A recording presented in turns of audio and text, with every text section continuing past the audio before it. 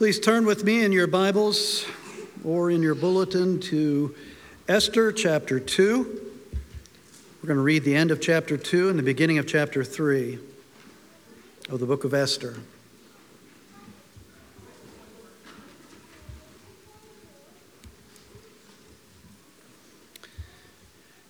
Esther chapter 2, beginning in verse 19, reading through chapter 3, verse 6. Now when the virgins were gathered together the second time, Mordecai was sitting at the king's gate. Esther had not made known her kindred or her people as Mordecai had commanded her, for Esther obeyed Mordecai just as when she was brought up by him. In those days, as Mordecai was sitting at the king's gate, Bigthan and Teresh, two of the king's eunuchs who guarded the threshold, became angry and sought to lay hands on King Ahasuerus. And this came to the knowledge of Mordecai, and he told it to Queen Esther. And Esther told the king in the name of Mordecai. When the affair was investigated and found to be so, the men were both hanged on the gallows. And it was recorded in the book of the Chronicles in the presence of the king. After these things, King Ahasuerus promoted Haman the Agagite, the son of Hammedatha, and advanced him and set his throne above all the officials who were with him. And all the king's servants who were at the king's gate bowed down and paid homage to Haman, for the king had so commanded concerning him. But Mordecai did not bow down or pay homage. When the king's servants who were at the king's gate said to Mordecai, "Why do you transgress the king's command?" And when they spoke to him day after day, and he would not listen to them, they told Haman in order to see whether Mordecai's words would stand, for he had told them that he was a Jew. And when Haman saw that Mordecai did not bow down or pay homage to him, Haman was filled with fury, but he disdained to lay hands on Mordecai alone. So as they had made known to him the people of Mordecai, Haman sought to destroy all the Jews, the people of Mordecai, throughout the whole kingdom of Ahasuerus. Proverbs chapter 3 tells us this: the Lord's curse is on the house of the wicked, but he blesses the dwelling of the righteous. Goes on to say, the wise will inherit honor, but fools get disgrace. The wise will inherit honor, but fools get disgrace. That's the way life should work. That when you are wise and righteous, your life is blessed and easy and comfortable, and you get all kinds of honor and accolades for your righteousness and your wisdom. And those who reject the word of the Lord and live in rebellion, they should live a really hard and difficult life. That's the way life should work. But it rarely does in this fallen world. I came across the thought-provoking quote this week by a man he's a magazine writer. His name is Mignon McLaughlin. But here's the quote: society honors its living conformists and its dead troublemakers. Let me read it again. This is one of those quotes you have to think about for a minute. Society honors its living conformists and its dead troublemakers. In other words, our culture, that's the way cultures work in this fallen world, that our culture will tend to honor those who reflect and promote its values and its morals today. But at the same time, our culture will tend to look at those who have challenged and defied its morals and its values in the past. How can it honor both? Those who promote and advocate for the morals of culture being promoted when they're living, but when you look back in the past, the culture tends to deify those who challenged those morals, those who took difficult and unpopular stands in order to bring change to the world. Those are the people that history remembers. Well, this is relevant and I think even a little ominous for those of us who are followers of Jesus Christ, disciples. We are, as we've been seeing in this book of Esther, we are like Esther and Mordecai, the Jews in the days of King Ahasuerus. We too are exiles in our culture. We live in a culture in the midst of a society that does not recognize our God as a whole, and as a whole lives in rebellion. We are exiles. Therefore, as exiles, we have seen that it's the biblical command to us that we are to lovingly, humbly challenge the values, the goals, the purposes of the culture in which we live.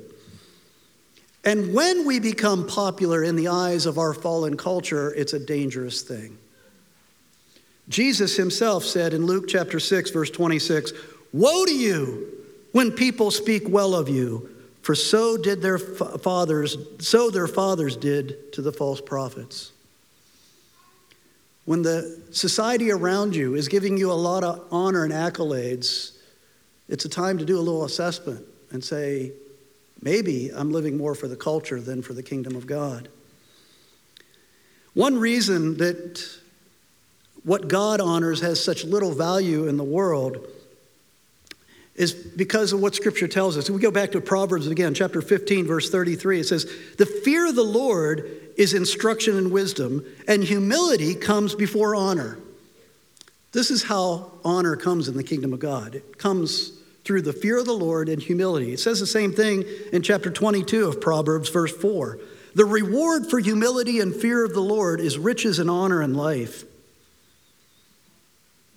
Fear of the Lord and humility.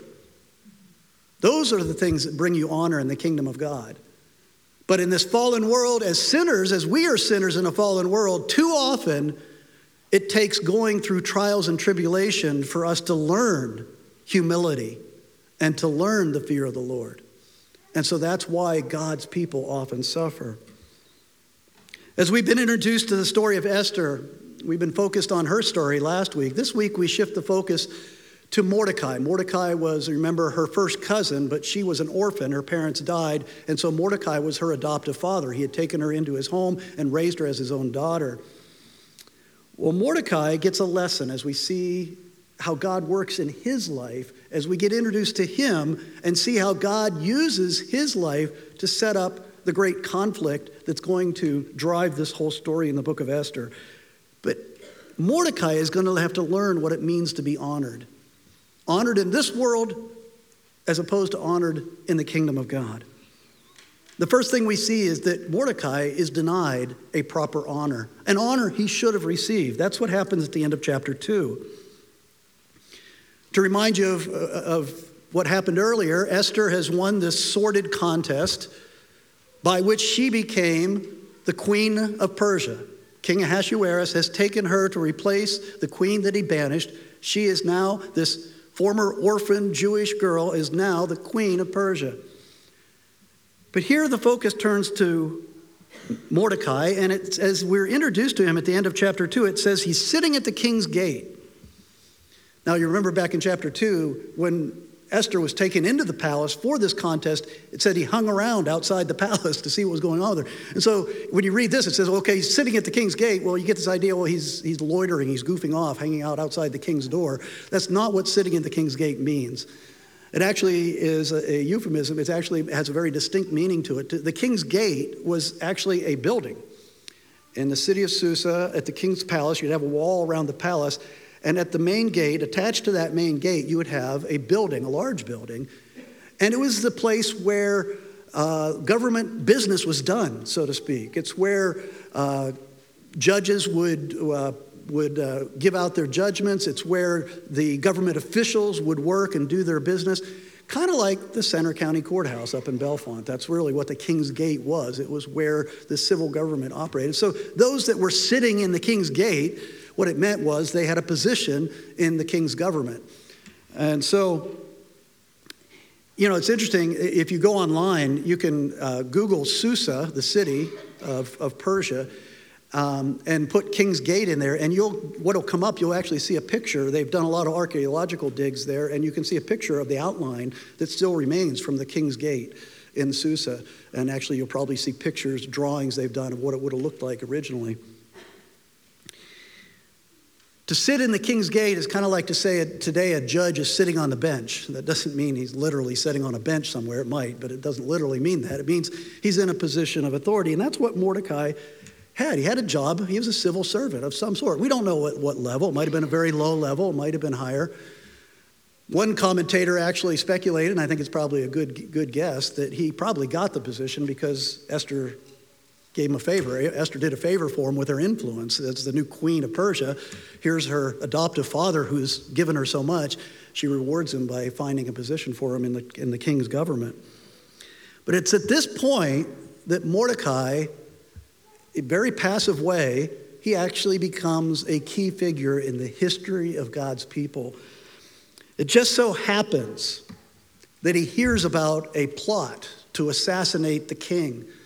Now, how did that happen? Well, it happened, as we've seen already in Esther, it happened by God's providence.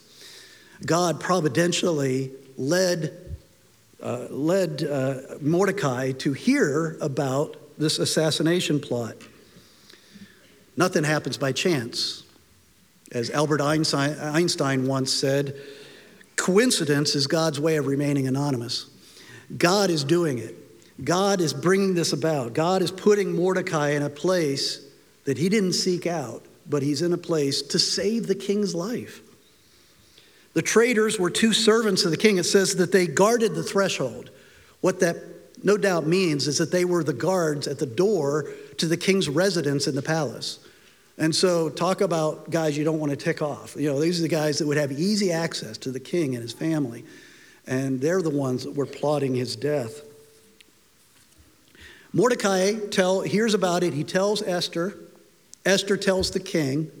And the king sends out his men to investigate, to see whether this is true or not. Interestingly, it says that when Esther told the king, she did it in Mordecai's name, which means that she made sure that Mordecai got the credit for doing what he did to save the king's life. And the king's life is spared. They're arrested, they're tried, and they're hanged. One of the first surprises we see in Mordecai's life in this story is that he gets nothing out of it. I mean, if you know anything about ancient kings and kingdoms, if somebody saves your life, you'd better repay them well. You'd better reward that kind of loyalty. And kings always did. They would give him riches, they would give him a position, they would give him honor, because you want to reward that kind of loyalty if you're a king, because you've always got people out there gunning for you. But Mordecai gets nothing. Matter of fact, it says the only thing that happened was it was recorded in the official history, the king's official history. It was recorded in the books, what Mordecai had done. But Mordecai gets nothing. Actually, that little fact is going to become important later in the story if you've read ahead. That it was recorded in the history. Remember that. But it's even more surprising because what happens the very next verse, the very first verse of chapter 3, what you see there is that there's an honor that's unjustly given to somebody who didn't deserve it. After Mordecai, who deserved honor from the king, got nothing, the very next thing that the text says is that this despicable guy gets honored. It says in verse 1, after these things, King Ahasuerus promoted Haman the Agagite and advanced him and set his throne above all the officials who were with him. The number 2 position in the kingdom. There was no other official higher than Haman in the king's court. He was the number 2 guy, the right-hand man of the king. Now, if you've read the story before, if you know the story of Esther, you know that Haman was a bad guy. He was arrogant, he was power-hungry, he was despicable. And it makes you wonder what kind of favor the king owed him that he would put him in such a high position.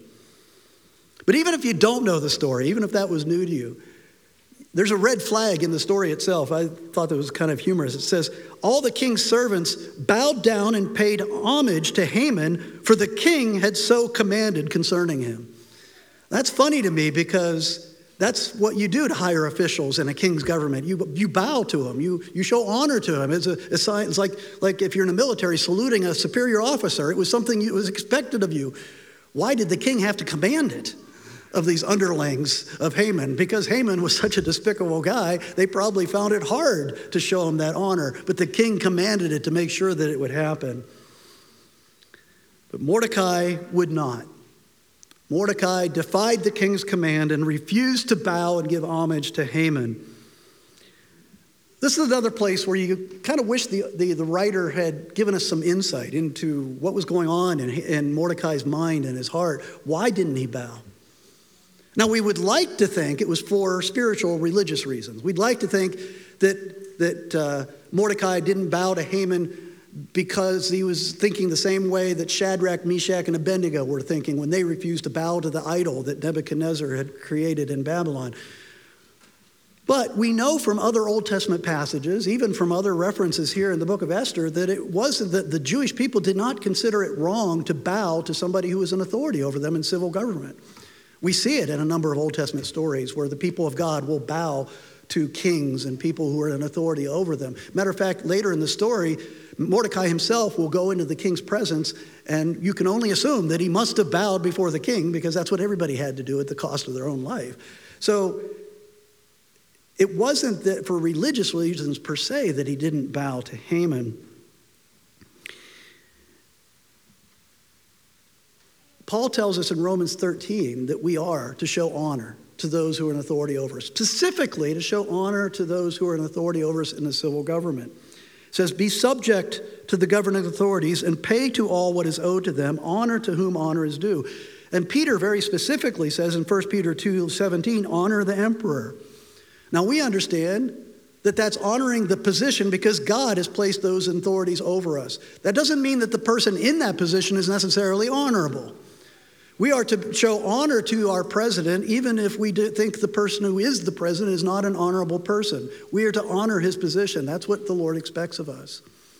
And so, since bowing was an acceptable cultural way of expressing honor to Haman and to the king, therefore Mordecai should have done that, but he refused. It's interesting that the other officials aren't so concerned about the sign of disrespect to Haman. You see what their concern is? It's like, but Mordecai, you're disobeying a direct order of the king. We kind of like your attitude towards Haman. He's kind of a bad guy, but the king has commanded that you bow. Why won't you bow? What's wrong with bowing? Get it done. Save your life here. Well, they bring it up to him every day. He refuses. And finally, these other officials, go to Haman and tell them what Mordecai's been refusing to do. And it says he's filled with fury. And this is where there's another interesting twist, kind of a surprising element in the story, is that Haman goes after the entire Jewish race here. Think about that. Talk about a response that is inappropriate to the offense. Because Mordecai wouldn't bow in a sign of respect to him, he decides to commit ethnic cleansing. He decides to commit genocide and wipe out the Jewish race. Why would he do that? Why would he generalize from this small thing to destroying the entire Jewish race? Well, I think the writer intends for us to pick up on a hint here. He calls Haman the Agagite. The Agagite. If you know Old Testament history, that name, and certainly the original readers of the story understood what that meant. It's connecting Haman to King Agag. King Agag was the king of the Amalekites. And the Amalekites have a very special place in God's history of his enemies. Because the Amalekites, after God had delivered the people of Israel from 400 years of slavery in Egypt, here are all these people who have come out of Egypt. He's delivered them by all the plagues. He's delivered them through the Red Sea. He's brought them into the wilderness. These are former slaves, and they're vulnerable. They've not yet been established as a nation at Mount Sinai. It's between when they crossed the Red Sea and when they came to Mount Sinai.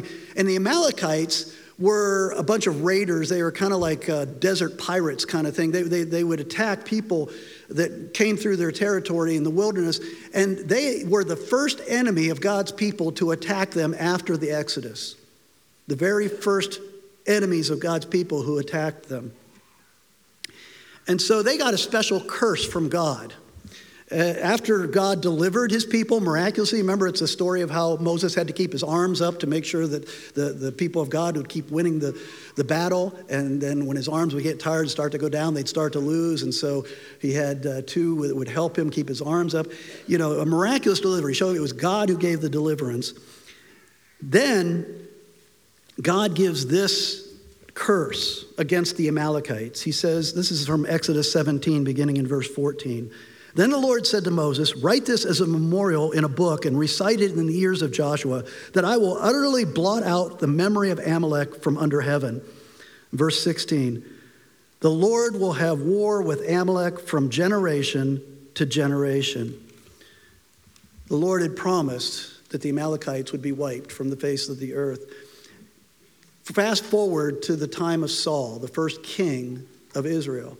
King Saul, and just for future reference, King Saul was an ancestor of who? Mordecai. Remember, Mordecai was a son of Kish. Kish was the father of Saul.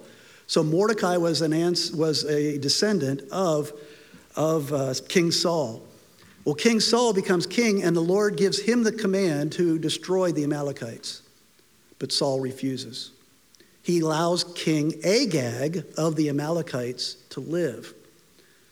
And God sends his prophet Samuel to King Saul. And he says, since you have refused to obey the Lord, he has rejected you as king. It was a watershed moment in the history of the kingship of Israel. Haman is an Agagite. Now, I don't know how that worked. If the Amalekites were wiped out at that time, it doesn't appear that they were totally wiped out.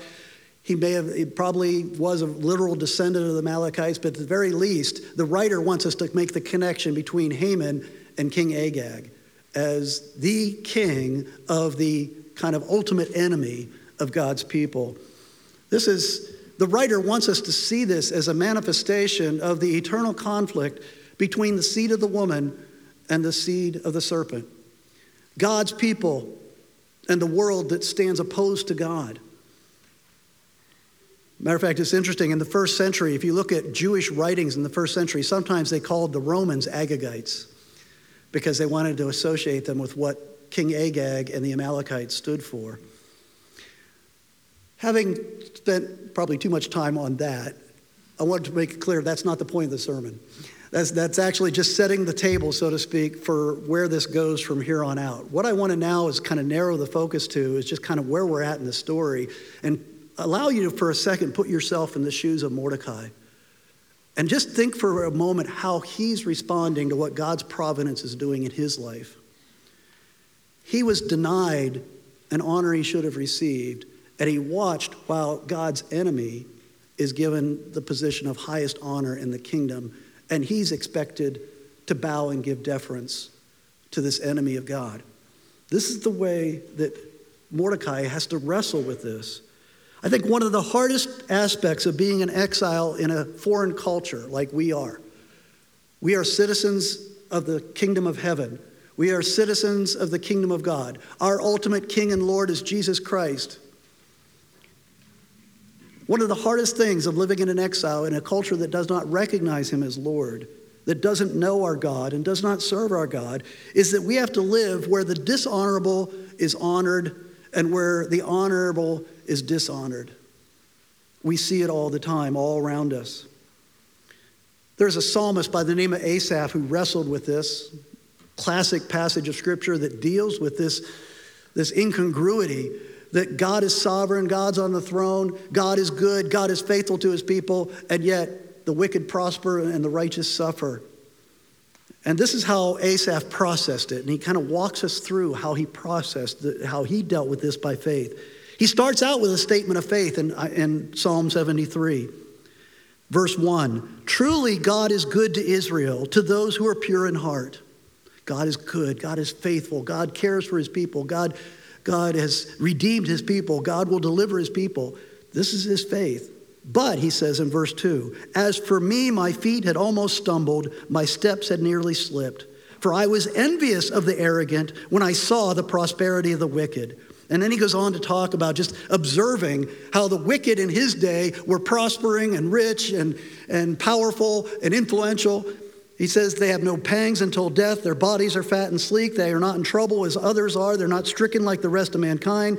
Pride is their necklace. Violence covers them as a garment. He goes on and on talking about how the wicked are prospering. And then he looks at his own life, beginning over in verse 12, and compares his own service to the Lord. He says, behold, these are the wicked, always at ease. They increase in riches. All in vain I have kept my heart clean and washed my hands in innocence. For all day long I have been stricken and rebuked every morning. So many places in Scripture deal with this. How can God's people suffer while the righteous prosper in this world? What does Asaph do to try to resolve this dilemma? He does what all of us should always do when we are struggling with these kinds of issues. He goes to church. He goes to where the means of grace are given to God's people. He goes to where the word of God is proclaimed. He goes to where redemption is celebrated, and he's given an eternal perspective. He says in verse 16, when I thought how to understand this, it seemed to me a wearisome task until I went into the sanctuary of God, and then I discerned their end. The end of the wicked, the end of those who reject God, the end who refuse to put their faith in the Lord. Those who live in rebellion, he saw their end. He heard a good sermon, hellfire and brimstone sermon on judgment, I'm sure, to give him some eternal perspective. To understand that our life in this fallen world with the dominance of worldly values is only like a breath. It's like the grass that's here today and gone tomorrow. But judgment is coming. And the righteous will be blessed and the wicked will suffer for eternity. He was given an eternal perspective. And now he's able to go back and look at his life and see it from an entirely different perspective.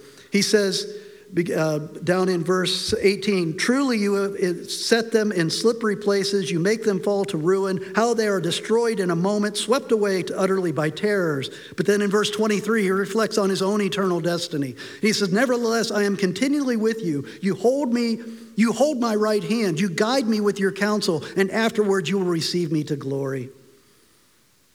He ends by saying, my flesh and my heart may fail, but God is the strength of my heart and my portion forever. You see how he processed that and ended up in a place of rejoicing and consolation and comfort and hope.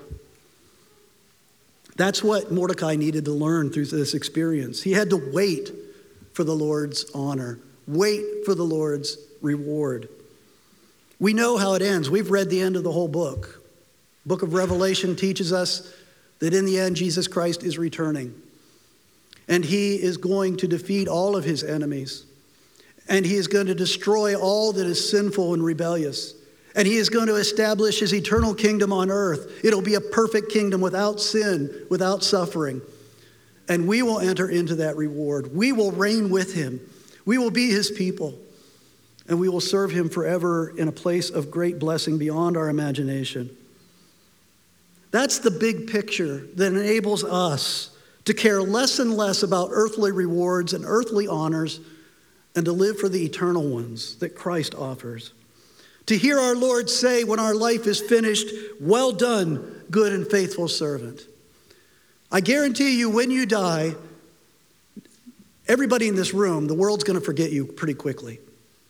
It's going to move on. The hole that you've left is going to get filled and you're going to be forgotten. But that's not what we live for. We don't live for the reputation, the rewards, the honors that this world has to offer. We live for eternity. Jesus said in Luke chapter 6, verse 35, love your enemies and do good and lend, expecting nothing in return. Now notice what he's saying. You don't expect to get honored and rewarded for living as a disciple of Christ, doing good works and loving others and serving God. Don't expect anything in this world in return. But the very next thing he says is, and your reward will be great. Obviously, he's not talking about reward in this world. He's talking about reward in the world to come. The Lord always talks about reward. We know that everything's by grace. And even the Lord's rewards to us are his grace that are working in and through us. But it all gives glory to him. And that's the wonderful thing about reward and honor in the kingdom of God is ultimately we lay our crowns before his throne and he receives all the glory because it all came from him originally. That's the satisfying kind of reward. But I think as we try to apply this to our own life, the questions have to be asked. How important is your earthly reputation to you? How important are earthly honors to you? How important are earthly rewards to you? How important is it to you that you have a honorable reputation in your job? That others look up to you, that others want to be like you? Or what about in your schooling, in terms of what degrees you have after your name or your academic record? How important is it to you that you receive earthly honors and rewards?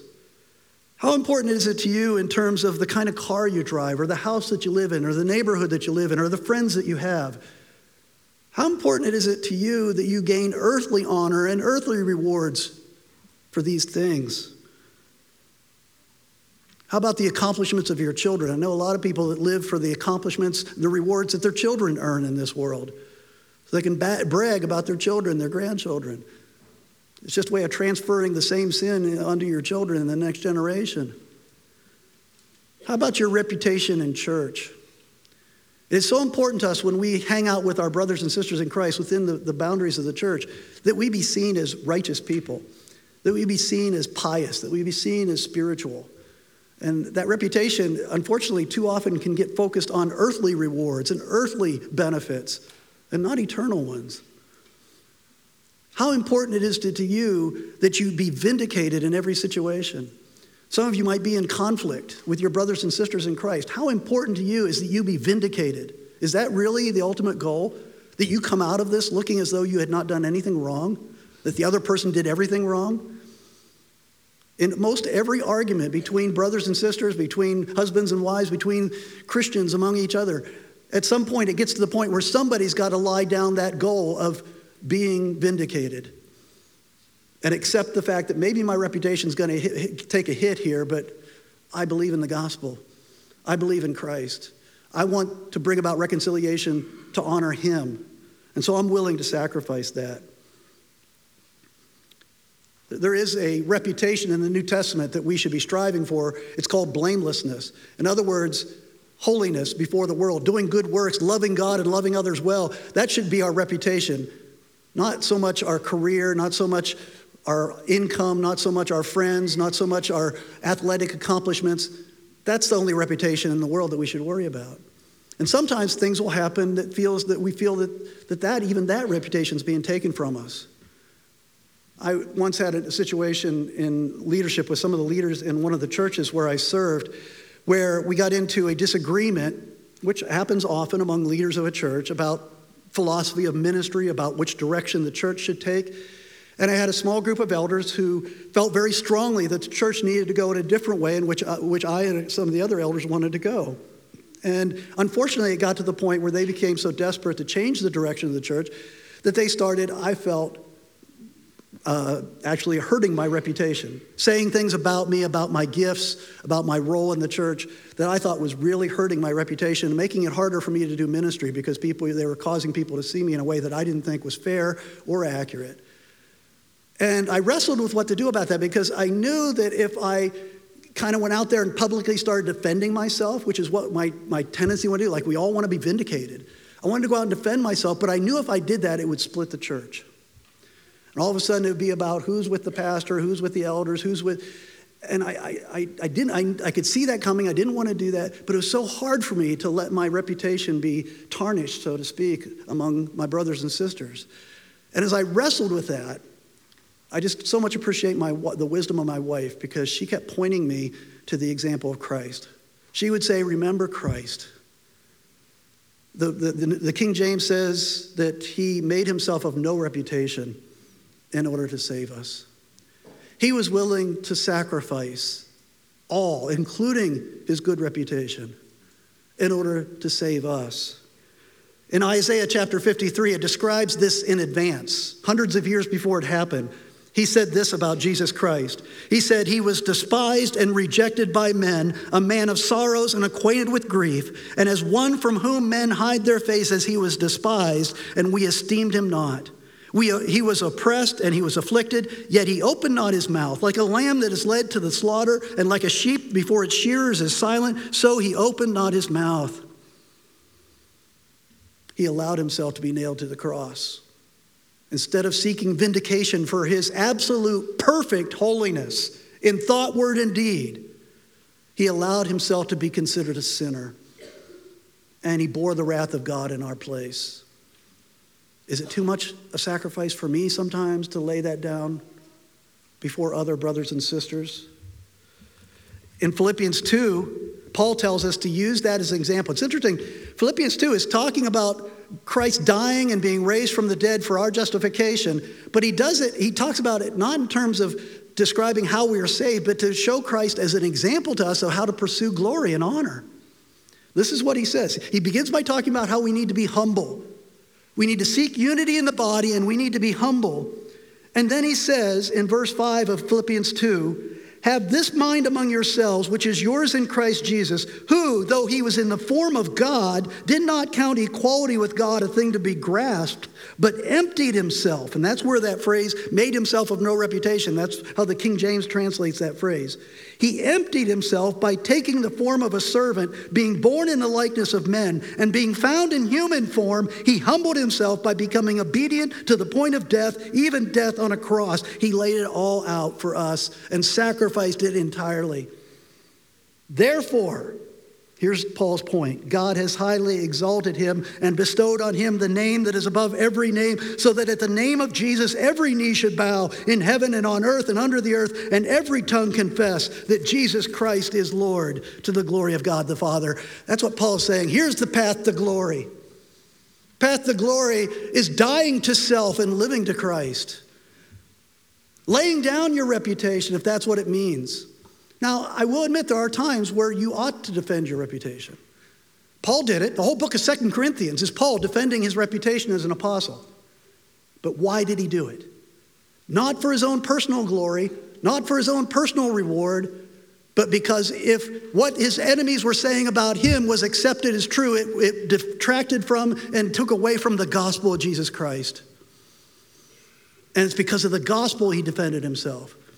So when your reputation is being attacked, when you feel the need to be vindicated, you have to ask yourself the hard question, why?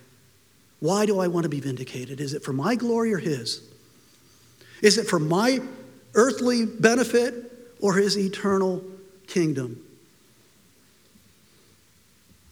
Faithfulness and obedience to Christ is going to make us unpopular in a fallen culture like ours. But the Holy Spirit and the Word of God are given to us as means of grace to strengthen our faith and give us eternal perspective so that we can see that the rewards of this world are like dust. They're going to blow away in just a moment. The honor that this world has to give is nothing. It's like soap bubbles. It's there for a second, it's gone. But the reward that the Lord offers to his children who live by faith and wait upon him and wait for his honor, wait for his reward, is eternal, and it's vast beyond your imagination. Paul says in 1 Corinthians 15, interesting way that he looks at this. He does a what if.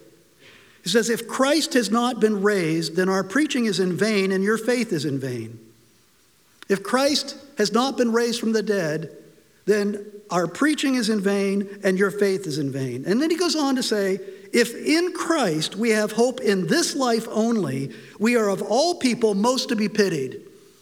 So if you're a Christian and you're living for honor and reward in this life, in this world, and Christ is not raised from the dead, then you are the most pitied people on the earth because you're living for future rewards beyond death that obviously don't exist if Christ is not risen from the dead. But the good news is that Paul goes on to say, but Christ has indeed been raised from the dead. So all of that is real, it's true, and it's waiting for those who put their faith in him. Let's pray. Father, it is difficult to live as disciples of Christ among friends and relatives and co-workers and students who don't see the world as we see it, who don't see you as we see you by faith through your word and through your spirit. Father, help us to endure the shame, the disrespect that the world casts upon your people. Lord, help us to remain firm, not to respond in arrogance or anger, but to respond humbly, to respond as our Lord Jesus responded, doing what is best to love others and to show the glory of God. Lord, give us wisdom. It takes great wisdom to know how to live as faithful disciples. Help us, we pray, and give us that eternal perspective so that our hope might be strengthened. We pray in Christ's name. Amen.